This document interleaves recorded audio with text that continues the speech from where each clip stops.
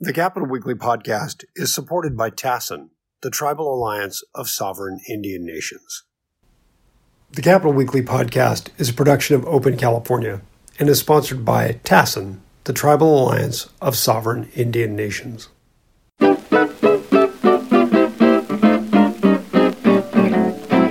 Hello and welcome to a special episode of the Capital Weekly podcast.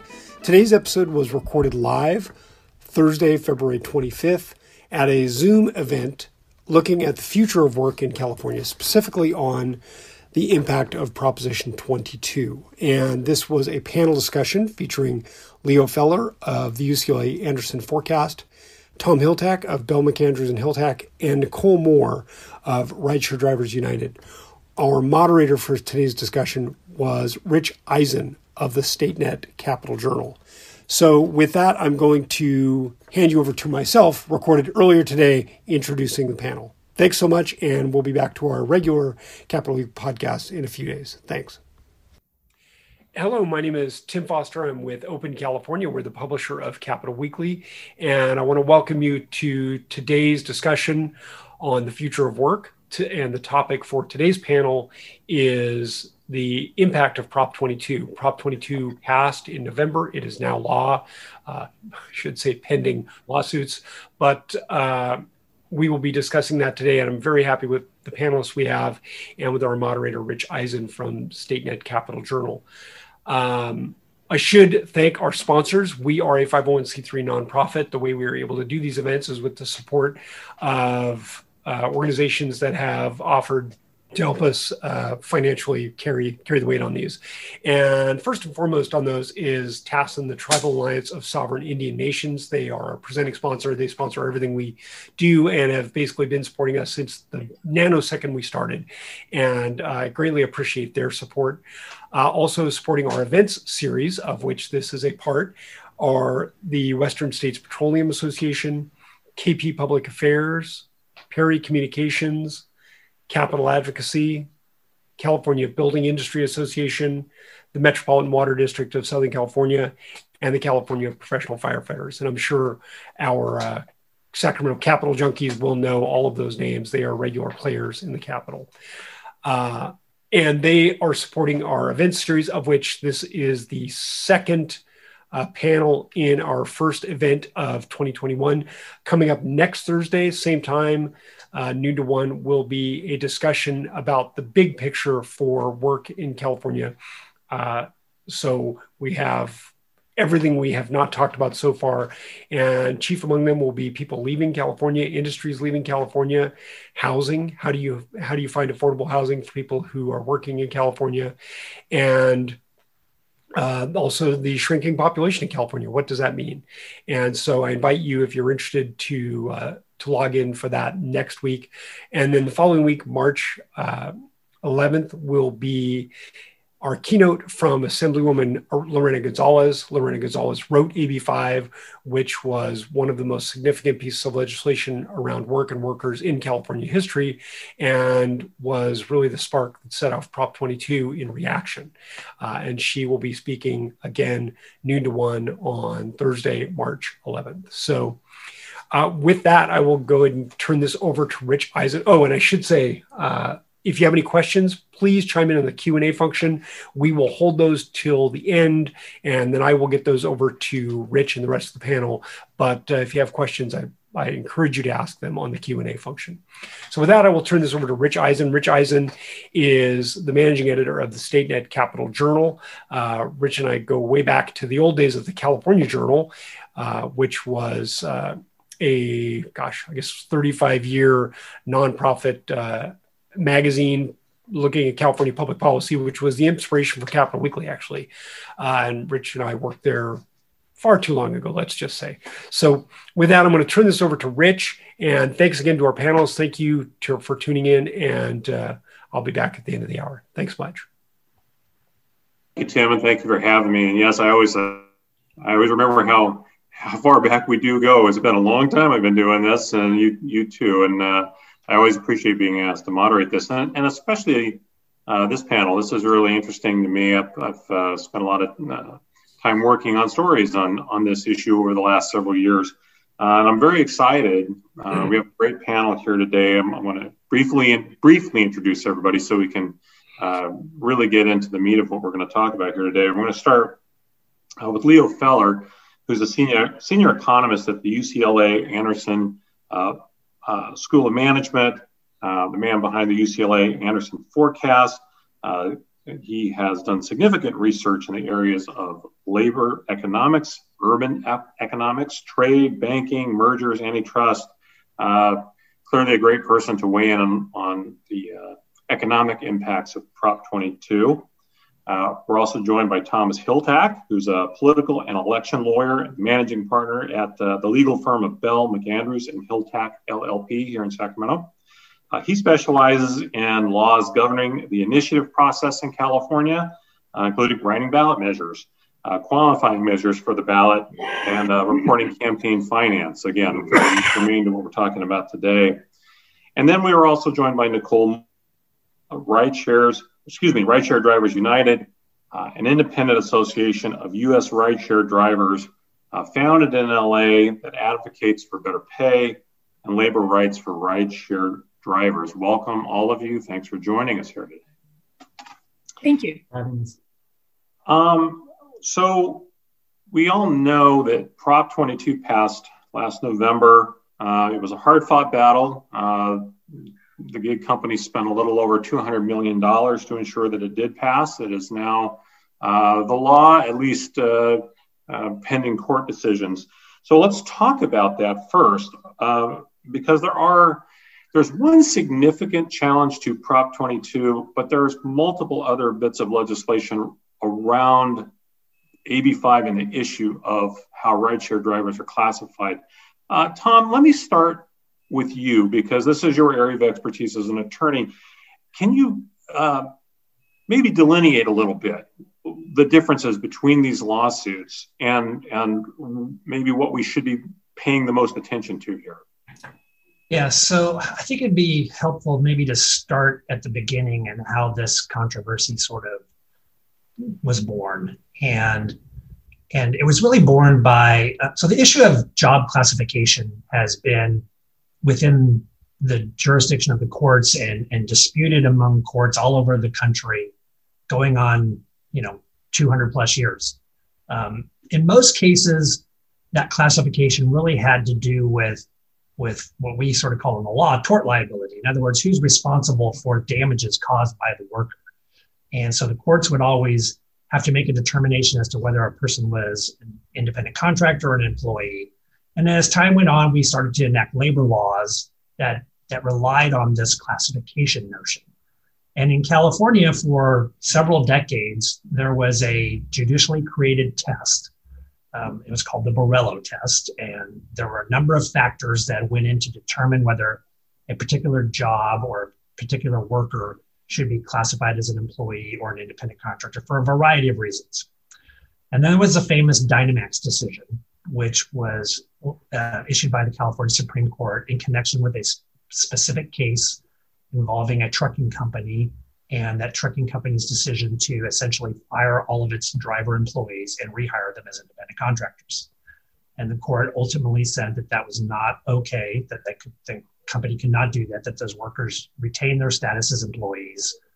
But in doing so, it announced a different test, which they called and is frequently referred to as the ABC test. So from there, the issue of job classification and all types of work were subject to sort of reevaluation. And the legislature decided to get involved really for the first time in a broad way in applying the ABC test broadly to employment through the enactment of AB5. And what was interesting about the discussions following the enactment of AB5 and the immediate aftermath of AB5, and even in the legislative year that followed the enactment of AB5, was an acknowledgement by the legislature in some instances that the ABC test simply doesn't work for some types of work. But what the legislature would not do was conclude that that test should not apply to this particular type of gig work, what we sort of call the gig economy. What AB5 did that was kind of unique for the first time was it empowered city attorneys and county council and the attorney general to bring classification lawsuits against employers on behalf of essentially the people of the state of California. In the past, in most worker classification lawsuits, they were brought by the individual employees or a class of those employees, people who thought they should be classified as employees against a particular employer. But in this situation, it empowered city actors to do that, city attorneys for the most part. And shortly after AB 5 was enacted, within months, the company started seeing legal action in connection with the classification of drivers. So there was a lawsuit against DoorDash, I think it was down in San Diego. There was a lawsuit against Uber and Lyft in different courts around the state. So there are a number of lawsuits that were brought by city attorneys and even one by the Attorney General at the time, Javier Becerra, against some of the gig companies, alleging that they were that their workers were in fact employees and not independent contractors, and there should be a liability that follows from that. Those cases are I believe still pending. I think almost all of them are on appeal. I think almost all of them have been stayed pending a resolution on appeal. And I'm sure that Prop 22 will be argued to have some effect on those lawsuits. My suspicion is that the state and the cities will say that at least until Prop 22 became law, the ABC test applied. But with respect to Prop 22 became effective in late December. And from that point forward, Prop 22 now governs the classification of workers. And there is a challenge, a constitutional challenge to Prop 22. It was originally filed in the California State Supreme Court. It was filed by, I believe it was SEIU and a couple of drivers. That's unusual. The Supreme Court does not have to take cases that are filed originally in the state Supreme Court. And in this case, the court declined to take that case. And so that left those litigants with the option of essentially going the long path, which is to file in a superior court and go through the normal litigation process, which is what they've done. So that lawsuit that was originally filed in the California State Supreme Court has been refiled in Alameda County. I believe it's just been filed within the last couple of weeks. It names the state of California and I believe the chair of the Industrial Labor Commission as respondents, and it will just go through the process. So that means at some point it'll have a hearing in Alameda Superior Court. Whoever loses that case will likely appeal to the appellate district for Alameda County, and then maybe ultimately to the state Supreme Court. But that's a long haul most likely. So sorry for the long answer, but there's a lot of different litigation that's not all connected to Prop 22, and I thought the history might be helpful. Well, it is, because it is important, I think, for people to understand not just the litigation, but I guess the idea and the history behind the litigation. And Leo, this is where I want to ask you, because we're talking specifically about the ride shares, but we're also talking in broader terms about employee classification, which Tom mentioned, in his answer. This has been an ongoing problem, as Tom mentioned, for a very long time. You're the economics expert here. I've read over the years a wide range of figures as to what the impact of employee misclassification is on state economies. And it's not small. No matter what number you use, it's not small. What is maybe the economic interest here for how this all settles out? Because it certainly appears that it will matter to much more than just people who, work for Uber and Lyft. Right. So let me actually, take this answer back a ways in time. Right. So, going back to the 1970s, 1980s, there was this movement for companies to focus on core competencies. Right. So if you were to have, let's say, a retailer, CVS, right? CVS should focus on selling, products, selling pharmaceutical goods. Those were its core competencies.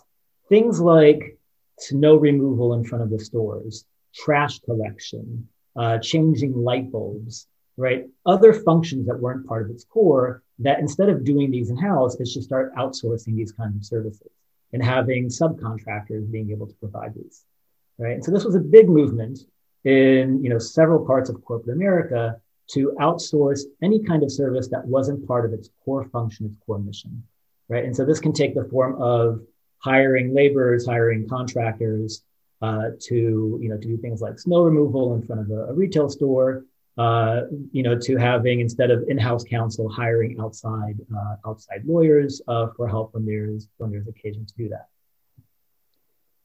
That movement started gaining, a lot more traction these past 10 years when you start moving to things like instead of having restaurants having their own delivery drivers, outsourcing that service to something like Uber Eats or DoorDash that will have these drivers provided for a pool of restaurants versus individual restaurants. So this has been an ongoing trend over time. Now, with anything that we have in economics, sometimes the pendulum swings too far in any kind of direction. But I do want to talk about, specifically with regard to Uber and Lyft, what the data show for how people have been using these apps over time. And something for us to keep in mind as we think about, well, what would happen if workers were classified differently? So a few data points, and this one is from JP Morgan Chase Institute. And what they're looking at is bank accounts of 30 million people who use Chase. And they're trying to see patterns in the data of, well, when does someone start receiving revenue from something like an Uber or Lyft or DoorDash type platform? And what they're seeing is there will be a drop in regular wage income. And then right before unemployment checks begin, you start seeing an increase in people receiving income from something like Uber, Lyft, or DoorDash, right? So this is a pattern that they were seeing that says, okay, it looks like people are using these apps, or some people are using these apps as a way to tide them over between spells of unemployment. This same research, the same data set showed that people are using, Uber, Lyft, DoorDash during periods of time, right before the holidays, while they still are receiving other kinds of income into their checking accounts as a way to have additional supplemental income. And so you start having this trend that, yes, there's people that have core jobs. Yes, some people are using platforms like Uber and Lyft as core jobs, but a lot of people are also using, Uber, Lyft, DoorDash as supplemental income, supplemental jobs. The fact that we had this additional ease of pulling workers into these kinds of jobs and just making these services more available, right? So think about how many more people use Uber and Lyft now than used to use taxi cabs in the past. How many more people, especially during this pandemic, were able to rely on things like Instacart and, having shoppers do their personal shopping for them, having, people deliver food for them rather than going to pick up. It has expanded the market for these services. So overall, the pool of money that is available, the economic activity that has been generated has grown, but it has come at these, effects on, well, how does that actually impact individual workers, right? And has the consumer benefited at the expense of workers? And so that's kind of the trade-offs that we're in right now. What we see is that, yes, this has definitely benefited consumers. This has definitely benefited the economy. The economy has grown much more because of these services, right? I'll give you 2 data points for California, which is if you look at the trends from 2010 and you were to just follow those trends in 2010 of, how people use taxi cabs, the income over the past 10 years would have grown by about 1.2 billion in the size of this market. And instead, it grew by 5.7 billion, right? So the market for people using rideshare, this is just in California, grew by multiples than it would have had it just been restricted to people that were, driving for, taxi cabs. So that's the gain. We expanded the market. Now, what's the drawback? The fact that people can so easily sign up and become Uber Lyft drivers competes with people that are existing Uber Lyft drivers. It competes with people who are going to be doing this as full-time jobs.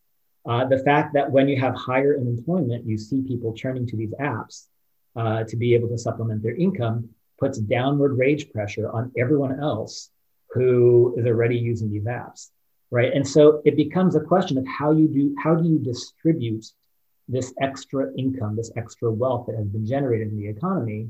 And that's where Prop 22 comes to play, right? Where it's saying, okay, look, if you were able to classify these workers as employees, it would concentrate the benefits much more on a subset of people who are going to be doing this as regular full-time jobs or as regular part-time jobs, but as regular jobs. But it's going to be taking some of the earnings that would have been going to people that are just flowing in and out of these app jobs, this work, and shifting it instead to this other group. So those are really the trade-offs that we need to consider when we think about, what role is the gig economy having? Thank you for Rich, you asked the question about the sort of fiscal impact of this, and there was a portion of the Dynamax case that really troubled me, and that was in the court's determination of setting a new standard. It considered what I thought for the first time was the state's interest in collecting wage withholding. Mm-hmm. In other words, if you're an employee, an employer has an obligation to withhold a certain amount of your wages as part of your income tax. But as an independent contractor, there is no such obligation, and the contractor is responsible for declaring their income and paying tax on that. Right. Those of us who are self-employed, we know all about that, right? So we pay quarterly, whereas an employee, has withholding every paycheck they get. And in my mind, that was really no interest for the court to consider whether we're going to decide someone's an employee versus an independent contractor. That's really for the legislature to decide. Because frankly, if the legislature wanted to, if they thought that was an important concern, they could require withholding of independent contractor payments. Mm-hmm. So that was an area where there was an economic point of view in the court's decision, which I think AB5 simply mimicked, that if that truly was what we were trying to get at, there was a way to deal with that directly, right? So in my view, this whole issue has always come down to, what is it? What's the objection? What is the problem that we're trying to solve? And was AB5 or the ABC test a solution to that problem? And in many cases, it created more problems than it was ever hoping to solve. And I'd like to differ with that. Nicole, please. Yeah, let me come to you. Thanks for being patient, because I specifically want to ask you, because you, of all of us, you're the one who's actually been a driver. You're the one who's been the most directly affected by this. So please, since Prop 22 has been put into effect, what has this change been? What has been this impact on drivers, both who do it as a full-time thing and those who maybe, to Leo's point, are using it as a supplemental income? Well, I'd like to reframe this whole discussion, because this is really about the core values of the American economy, which is that, yes, we can have millionaires and billionaires in our economy, but the people who do the work need to be able to put a roof over their head, feed their kids, and hopefully create a better life for their kids than they had themselves. What's happening with misclassification, which is what the problem is we're trying to solve, is that drivers like me, I'm a part-time driver. I drive to make up the fact that LA housing costs are too expensive for even good jobs, right? So I'm a part-time driver. What misclassification does is it means that even if 4 years ago you were getting $2 a mile from these companies for driving your own car, paying all the expenses related to your car's wear and tear, and then today those same drivers are being paid 60 cents a mile, and we have no idea how low it can go. But what we do know is that drivers are making significantly less than minimum wage, and have none of the safety net that is guaranteed by basic labor law, only because the companies have wrongly classified us as independent contractors. We don't set our own contracts. We don't set our pay. We are not business owners. We work for Lyft. We work for Uber, right? So this is the issue that AB 5 is working to solve. And Prop 22 doesn't overturn AB 5. It just carves out Lyft and Uber and the app-based delivery companies' right to pay people far less than minimum wage while we still finance the fleet. It's not right. So while I think the figure that Leo used was that it's added $5.7 billion to the economy. Well, I ask, where does that money go? I mean, we see people in the C-suites of these companies buying, $1 million homes, where I see my colleagues in driving going homeless, having to decide whether they're going to buy a sandwich because they haven't eaten all day or put gas in their car so they can continue to work. This is the very dire situation that we're in as drivers. And if we hide behind the fact that, we're independent contractors, all it is these companies taking more money, being able to pay them what they want and not paying into our state safety net. For instance, I'm sorry, let me jump in there, Nicole, because I think the point you raise is very valid, very good point. And it really begs the question of, as part of what we're doing here is talking about, what now? We're already seeing other industries talking about adopting similar models. Now, how that happens, I think, is to be determined. And this question really is for everybody, but Nicole, maybe we'll start with you. I mean, how likely are we to see grocery stores or, Leo, you mentioned, restaurants outsourcing delivery trucks or even the most basic things, snowplows. Now it seems there's a model for that to be followed. And it does seem like it would be far more likely to impact wage earners who are not in the C-suite, as you noted. How likely are we to see those things come to fruition? Yeah, we're seeing it already. Let me just be honest. We've seen it before Prop 22. We've seen companies like Lyft and Uber actually going after night shift bus routes in smaller communities. These are good union jobs where people have benefits, have a pension, are able to really support their family and move ahead, and exchanging those night bus driver jobs for Lyft and Uber jobs, where, I might take somebody from, work to home in a late night shift, and I receive $2.62 and hopefully a tip, versus an actual infrastructure that supports transportation. So they're right now converting union shopping and delivery jobs to Instacart work. Nothing wrong with Instacart, except that those workers are not making even minimum wage.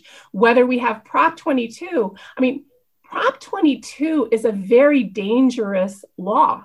It was framed in a way to deceive the public that this was actually going to help people in this industry. I heard many speaking points for the Yes on 22 campaign talking about how this was going to guarantee people 120% of minimum wage. But what they didn't say was that was only during engaged time while we've accepted a job and moving it forward. This is like paying a cashier in a grocery store only for the time that they're actually checking out groceries. That's not the law of the land. And what it does is it guarantees us maybe 60 or 70% of minimum wage, which just shouldn't be done. And that's still while we pay our own expenses for the wear and tear on our car, for gas, etc. This is a way to shirk labor law. I apologize for butting in again. Tom, I wanted to, both of you actually, but I really do want to get a concept of how likely this is. I think Nicole's made a great point of how likely this is to spread maybe to other industries. What about other states? We know Uber and Lyft and some of the other companies that were part of Prop 22 spent well over $200 million, which is a ton of money for a ballot measure. I don't think that's likely to be the case in every state, but certainly it costs a lot of money in states that have ballot measures to put a ballot measure on before voters. How likely are we to see this spread to other states in some form or another, whether it's ballot measures or whether it's by getting legislative endorsement and having it the way AB5 was before we had Prop 22? I'll take a whack at it, and I'll try to address both points or both questions you had. So would Prop 22 or would the Prop 22 solution, how likely is it to apply to other industries, let's say in California? I actually think it's pretty rare. I think it's unlikely. And with all due respect to Nicole, I mean, this is a very unique industry, and the services that are provided and the way they're provided is extremely unique. So you take the cashier that she was talking about. Well, that cashier is not working at CVS and Walgreens and Safeway simultaneously, or offering her services simultaneously. Whereas all four of us on this screen right now have the opportunity to have our Uber, Lyft, DoorDash, and Instacart apps open right now. And if we were to start to say, well, you should be getting a minimum wage for that, none of us are going to drive right now, but our apps would be open. And so, and rather than deal with the issue of, well, how would you even calculate minimum wage? Or how would an employer guarantee the rights to a meal break to a person working on multiple apps at the same time? The legislature stuck their head in the sand and said, well, too bad, you're an employee. Well, a lot of consequences flow from that, and a lot of them are economic. In fact, most of them are economic. That would make the operation of the apps not viable, not economically viable. Therefore, the service goes away. Therefore, during a pandemic, when you need to have groceries delivered to your house and by Instacart, there is no such thing as Instacart. And so that's why I don't really believe Prop 22 is going to see itself duplicated in California to other industries. And also, I just remind everybody that AB5 carved out a bunch of exemptions that look very much like what is occurring here. So, for example, the newspaper industry delivers newspapers to allegedly my front porch every morning. I get close once in a while. Those drivers, those people that are delivering my newspaper, have been independent contractors for centuries.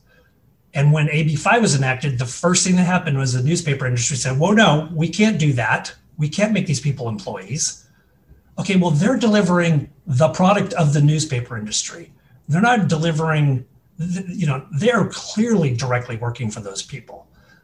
Whereas in the case of an Instacart shopper or a DoorDash food delivery person, they have no relationship with that vendor. There's no unique relationship to a particular restaurant. They're working for whomever asked them to go pick up something. And so I don't really foresee Prop 22 applying outside of this sort of very unique situation. But with respect to other states, I think Hey, Tom, I'm sorry. I want to let you finish your answer, but I also want to follow something on that, because Prop 22 is very different from the carve-outs that you mentioned. And, yes. and we really should note how many industries have been getting carve-outs on the regular since AB5 passed. But Prop 22 requires I think it's a 7/8 vote of the legislature to change anything about it or overturn it. And that is not the case for any of the other carve-outs. I mean, it's a very specific so the main feature, the main feature of Prop 22 that's different than the carve-outs that we've talked about out of AB5 is that Prop 22 actually provides benefits to workers.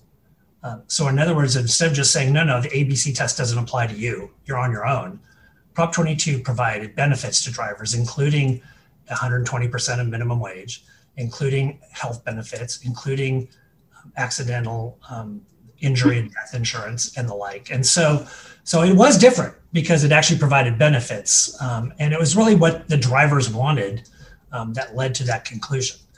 With respect to the 7/8 thing, that's really an issue of initiative law. So when you enact law by initiative, you have under normal circumstances, the legislature can't amend it at all.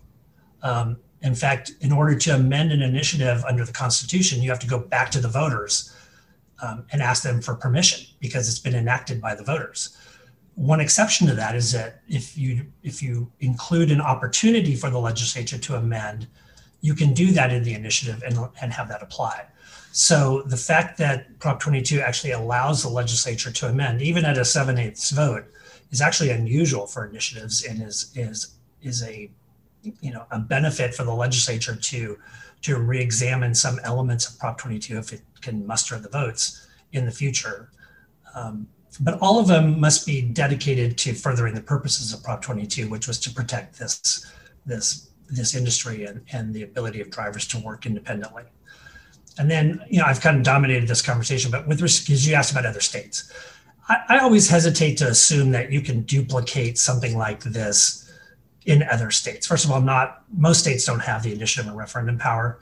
And the issue about employee classification is really different in every state too. California has very progressive labor laws where we impose a bunch of requirements on employers when someone's classified as an employee that not all states do. And so it's possible in other states that companies are in this situation. Frankly, it's not that big a deal. If we're talking about just withholding, maybe that's not that big a deal. But in California, when we're talking about, not just minimum wage, but we're talking, and by the way, minimum wage different in different parts of the state because we let local governments set minimum wage. So that's a complication.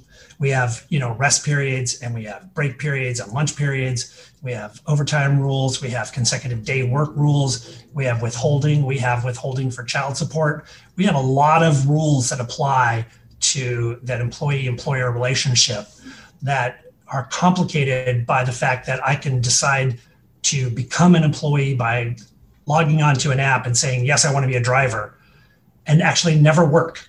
Say, yep, I applied for this job, but I never show up for work. Or I work for one ride and I go like, well, I don't want to do this. And I never work again, but I don't quit. I don't actually do anything. We never really addressed how employment would work in this model because it frankly wouldn't. Well, I think the first thing you have to realize, the majority of miles that are driven in rideshare are driven by full-time drivers. And these are drivers that maybe 3 or 4 years ago would have been doing okay at 40 hours a week. And now the majority of full-time drivers that I talk to are working 60, 70 hours a week to make the same thing that they were making 4 years ago. So let's be real about what kind of work this is. We can limit the number of drivers on the road and that kind of thing to make sure that there aren't people that don't have work all day. But that's not the point here. The point is this is really not a unique industry. It's just a new way of deploying a workforce. I know in healthcare, we used to write schedules down on pen and paper. Now it's done by computer. It could well be done by an app at some point. And that's what's unique about this. Taxi industry, food delivery is not a new industry. We used to be able to pick up a delivery job at Pizza Hut and you were paid minimum wage and your expenses were paid. That's the basic right. I just want to also just sort of counter this idea that Prop 22 provides benefits. A lot of us thought that the 30 cents a mile benefit was going to happen, like they were going to somehow reimburse us for a mileage under 22. As a matter of fact, it is not a reimbursement. What happens is using this engaged time miles, engaged time, they figure out what the baseline is, which is it's very low. And if you made more than that, you don't get a penny to reimburse your expenses for mileage. And in terms of healthcare, the majority of people that I've interviewed in my own organization, Rideshare Drivers United, most of us either have insurance through a partner or through another job that we have, or we're on Medi-Cal, or because we don't make enough money to have to pay for insurance. It's basically, we are too poor to have to pay for it. The companies are not reimbursing any of that type of health insurance. If we are on the exchange, the healthcare exchange, we don't receive reimbursement. I have yet to talk to somebody. I mean, the jury is still out on if healthcare benefits are even going to be impacted by this law based on what we're seeing. And people are not meeting the standards for what the companies under Prop 22 are saying they're going to pay. So most people I know are not getting any healthcare reimbursement based on this law. The real way that we raise all the boats is we make sure everybody is on a boat. If we just put this app-based workforce on its own law, we're not raising that boat with everybody else. I mean, minimum wage, healthcare, sick leave, workers' compensation. I can't tell you how many drivers I know who've been injured on the job, either from lifting suitcases into the car or in traffic accidents or whatever, and they're left with nothing. This is not the American promise. So if you put in an honest day labor, you want at least to have your basics covered. Labor law gives us benefits. It gives us a wage floor, and it gives us the opportunity to organize our own unions.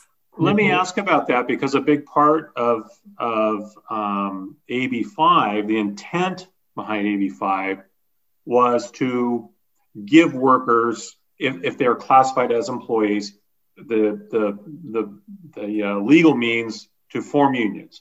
Right. Mm-hmm. So there is, and I'm sure you all can explain better than I understand how Prop 22 impacts unions.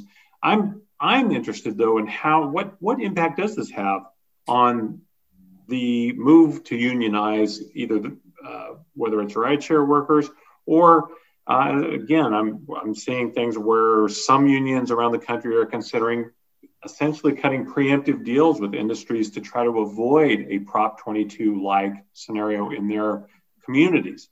What does all this do to unions? And Leo, I know you had something you wanted to add here. Maybe you can also, I'm going to let Nicole answer this first, but you can tell us why this matters. Because I think these things all matter beyond, again, just rideshare people. But Nicole, what is this going to do to unions in your view? What's the impact on unions of if this law does stand as it is written? Well, as long as people try to characterize this whole industry as somehow unique or, because it's app deployed, it's different, it's platform based, it's different. As we move forward in the economy and more industries adopt this kind of technology to deploy their workforce, we're going to see huge loss in people having rights on the job, whether it's to organize their own unions or whatever. I mean, we're seeing union jobs now converted to Instacart, non-union, independent contracting jobs, right? And that's just the beginning. It's just the tip of the iceberg of what can happen with this kind of laws. The other thing is we're in a high period of community demand for equality and equity. And, app deployed workers in delivery and driving, we're a majority people of color and immigrant workforce. And Prop 22 is basically a third category of labor. It's not really independent contracting, and it does not get employee rights. So, like domestic workers, like farm workers, this entire workforce is being given a second-class worker category. We cannot continue on this path. We have to raise all the boats. And that means everybody has to be on a boat, and we cannot leave this huge workforce of delivery, drivers, and anything app deployed outside of those boats. Leo, I can tell you have something to add here. Please do. Yeah, so a few things to add. Let me, I've actually been listening in for a while, but let me clarify one point that Nicole mentioned. The $5.7 billion was in earnings, additional earnings for drivers. It's not just how much it grew the economy, it's that this was actually payments to drivers that would not have existed if not for the growth of Uber and Lyft, right? So this is going to drivers, not going to the corporations. The corporations themselves have been losing money. Only in 2019 did they start making money. Right before the pandemic, and then they weren't making money again once the pandemic hit. So really, when we think about specifically Uber and Lyft, who this has benefited is the consumers that use these services, the drivers, right? So this has actually generated additional earnings for these drivers.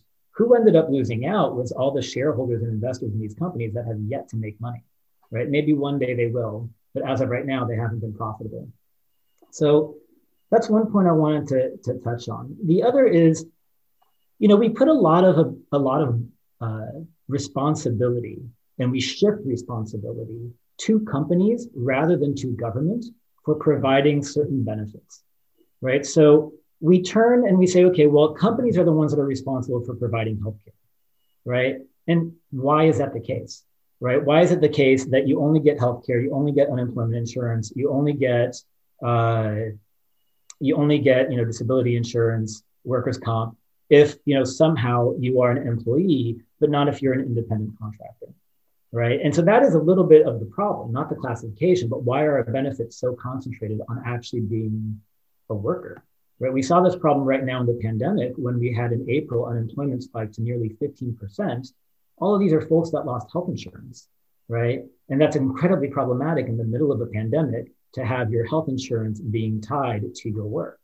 And so, I completely agree with Nicole. We have to raise all boats, but we do this by running the economy hot, which is what we expect to happen during these next several years, making sure that we have a very high minimum wage, right? Something in the order of $15 per hour, so that even those that are going to be competing for Uber and Lyft jobs have this alternative of a high minimum wage job, right? We saw right now that Costco just announced they're going to be paying $16 an hour to their workers, right? Amazon, Starbucks, Walmart have all joined on this higher minimum wage trend. And what that means is that in order for Uber and Lyft to be able to attract drivers, they're going to have to pay something more in order for this to still be an attractive opportunity. I think that's the way we lift the boats.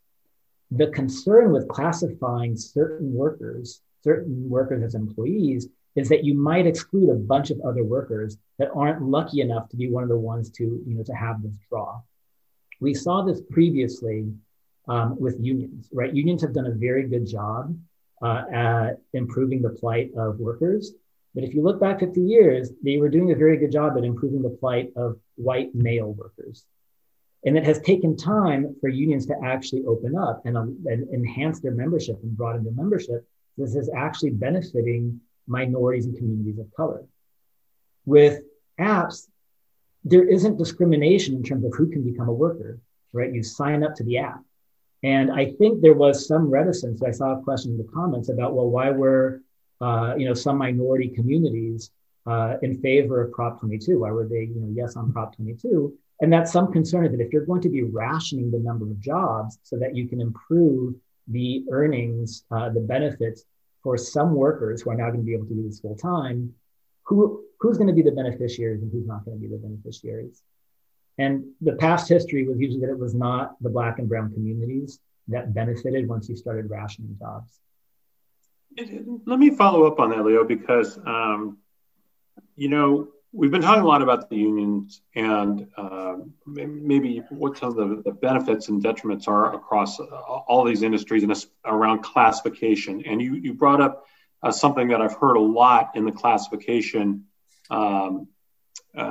conversation, which is portability of benefits, having the employer be completely responsible for so many aspects of an employee's, of a worker's, healthcare and disability, all those things.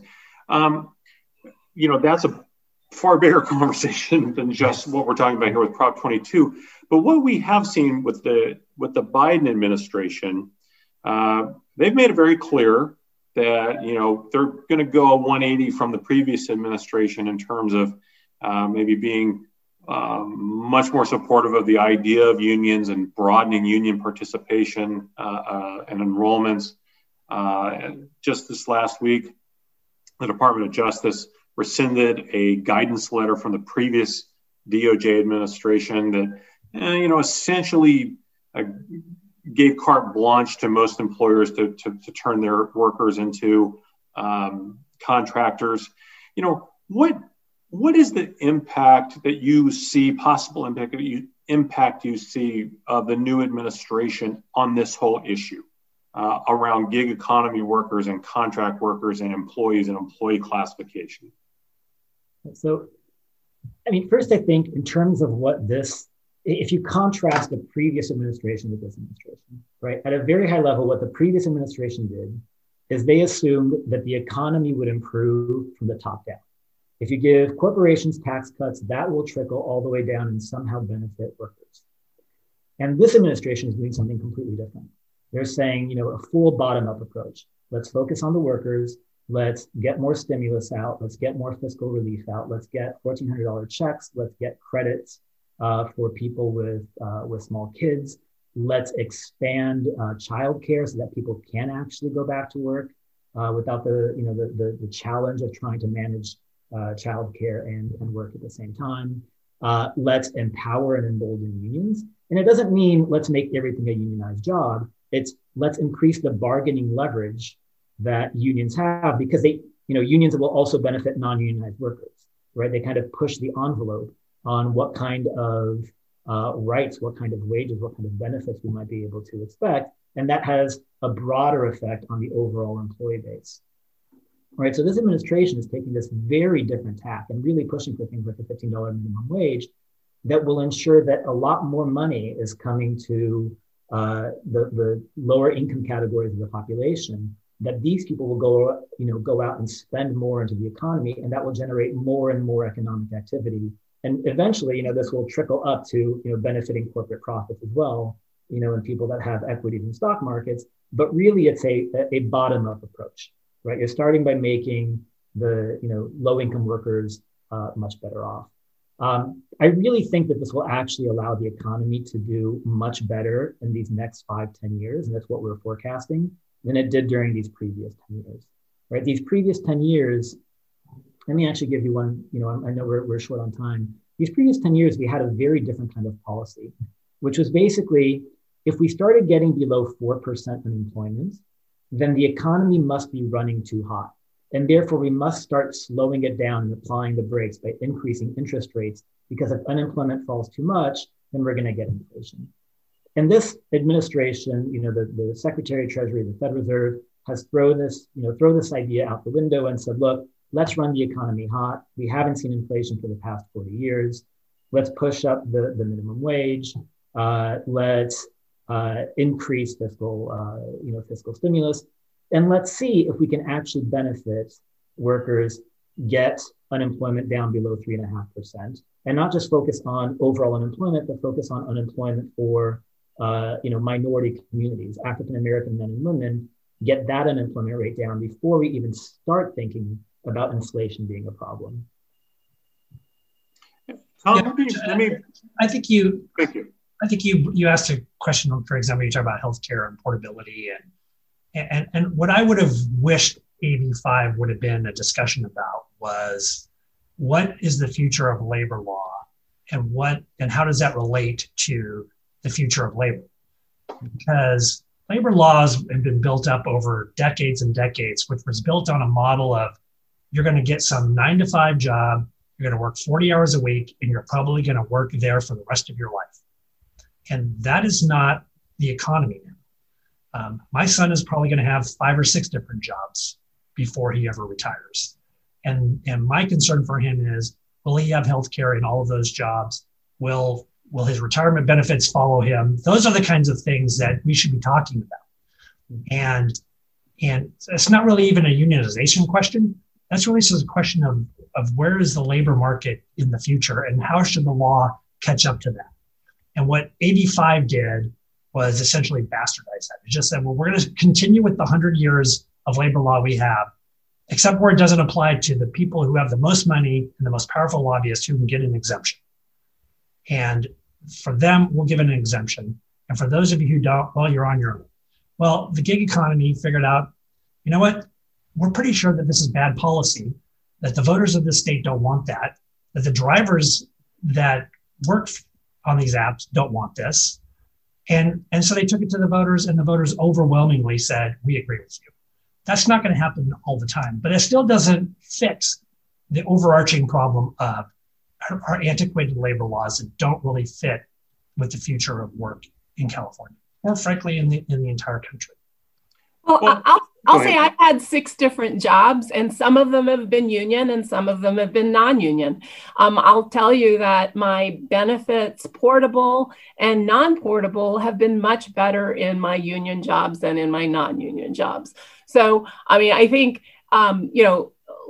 labor follows the labor market, unions follow the labor market, and it's changing, right? We're all changing, but it does not change the essential tenet that, we need to have people who have jobs make a certain amount of money that does not slip below. I mean, right now in LA, I drive by tent cities all the time where people are coming out of their tents at 7 a.m. to go to jobs. This is where we've slipped as a society. And if we don't figure out how to lift it, we will be in, before there were labor laws that protected people from the highest levels of poverty, homelessness, and that kind of thing before the New Deal. We need to make sure that things like Prop 22 are not the new standard, that actually labor law that protects all of us is the new standard, whether we stay in a job for 40 years and then retire, or like me, have done a lot of different jobs over my life. And, that there's a portable benefit called Social Security. There's a portable benefit called unemployment insurance, workers' compensation. Those are things that follow us around unless we're categorized as independent contractors and have no ability to negotiate we're not even independent contractors. We're misclassified independent contractors when we work for companies like Uber and Lyft. Great. If I could just jump in for a second, I had 2 quick questions. We've got about 4 minutes left. First is to Tom Hiltak. Is Prop 22 referendable? We've had a history in California of referendums coming on the heels of initiatives that have been approved. Plastic bag immediately comes to mind. I think there are others as well. That would be one question. Second question is for Leo. You talked about the economic impact going forward nationally. Would that economic impact be commensurate with California's experience, or as you see California's experience? So first to Tom, is it referendable? Yeah, that's not the word I would use, John. A referendum is a challenge to a legislative act, so an act enacted by the legislature. So, for example, AB 5 could have been subject to a referendum in which it would have been placed on the ballot. The most recent example was Prop 25 was on the ballot in November. That was a referendum of the legislature's attempt to repeal bail. So that was subject to a referendum. But in terms of Prop 22, any initiative that has been enacted by the voters can be changed by the voters by another initiative. So if somebody 10 years from now decided, gosh, we should change some element of Prop 22 and they could qualify an initiative for the ballot and the voters agreed with that, then that would amend Prop 22. Okay. And we've done that in the past, right? There's been a handful of initiatives over the last several decades that have come back and been revised by the voters. Okay. Leo, in terms of economic impact, sort of extending that out nationally, do you see any, what would be the economic impact if this was, for example, replicated in states like Illinois, New York, Florida, Texas, the big states? Well, I think, right now, the replicating Prop 22 just maintains the status quo, essentially, right? It does very little to change the status quo. So, the economic impact, there wouldn't be much of an effect nationwide. It would be, what would be the economic impact if Prop 22 had not passed and there was a worker reclassification? Then I think the economic impact is that we would have had, a lot more job loss in some of this app work, higher benefits for those that remained employed, but a lot of job loss and a lot of income loss for those who weren't fortunate enough to actually become employees of these apps. And so we're not in that situation to know what the economic impact would have been. Okay, thank you. One last question. I want to squeeze one in for Nicole. Nationally, depending on what happens here in other states with a Prop 22-like initiatives or similar laws, is there a national effort among union folks and collective bargaining advocates to head this off in some fashion? No, absolutely. I mean, it does not make sense for hundreds of thousands of people not to be covered under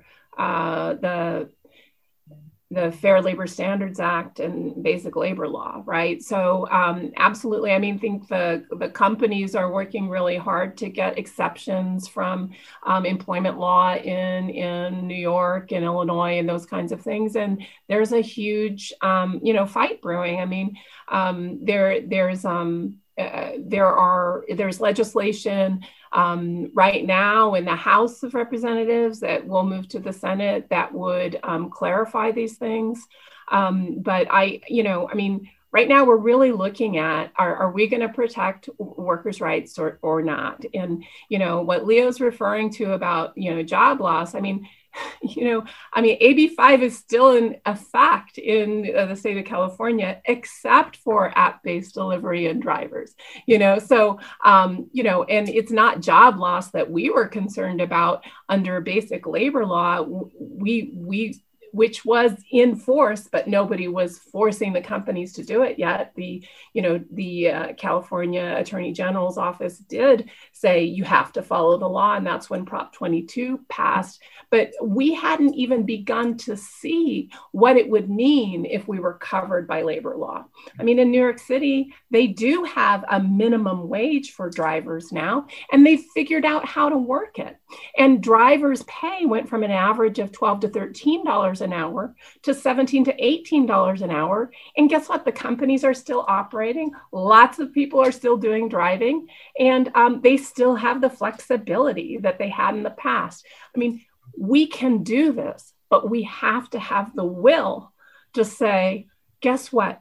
There's a lot of new technologies that are impacting how we get deployed to work, but it's not going to affect our basic, core values, which is that when you work, you deserve minimum pay and some safety net and benefits. And that's what has to happen. Okay, fair enough. Thank you so much. Thank you all. Leo, Nicole, Tom, thank you so much. Rich Eisen, thank you very much. Did you have anything, Rich, you wanted to add? No, just I appreciate the discussion. I always like being part of a discussion where everybody is smarter than I am, because I get to learn something. So thank you. Appreciate it. I can relate to that. I look at this panel, everybody's younger than me. I do not like that. So, we're going to get a bunch of old people next time. So yeah, thank you all. Thank you all so much. Thanks. It really was nice, and I really enjoyed it. And Nicole, Leo, Tom, thank you so much. Rich, especially thank you, especially at the last minute. We owe you. And to folks listening and watching, we thank you all. Thanks again. All right, take care, everybody. Thanks a lot, everybody. Thank you. Take care. The Capital Weekly podcast is produced by Tim Foster for Open California. If you enjoyed today's episode, we hope you'll go onto iTunes or wherever you get your podcasts and leave us a positive review. Thanks a lot, and we'll see you next week.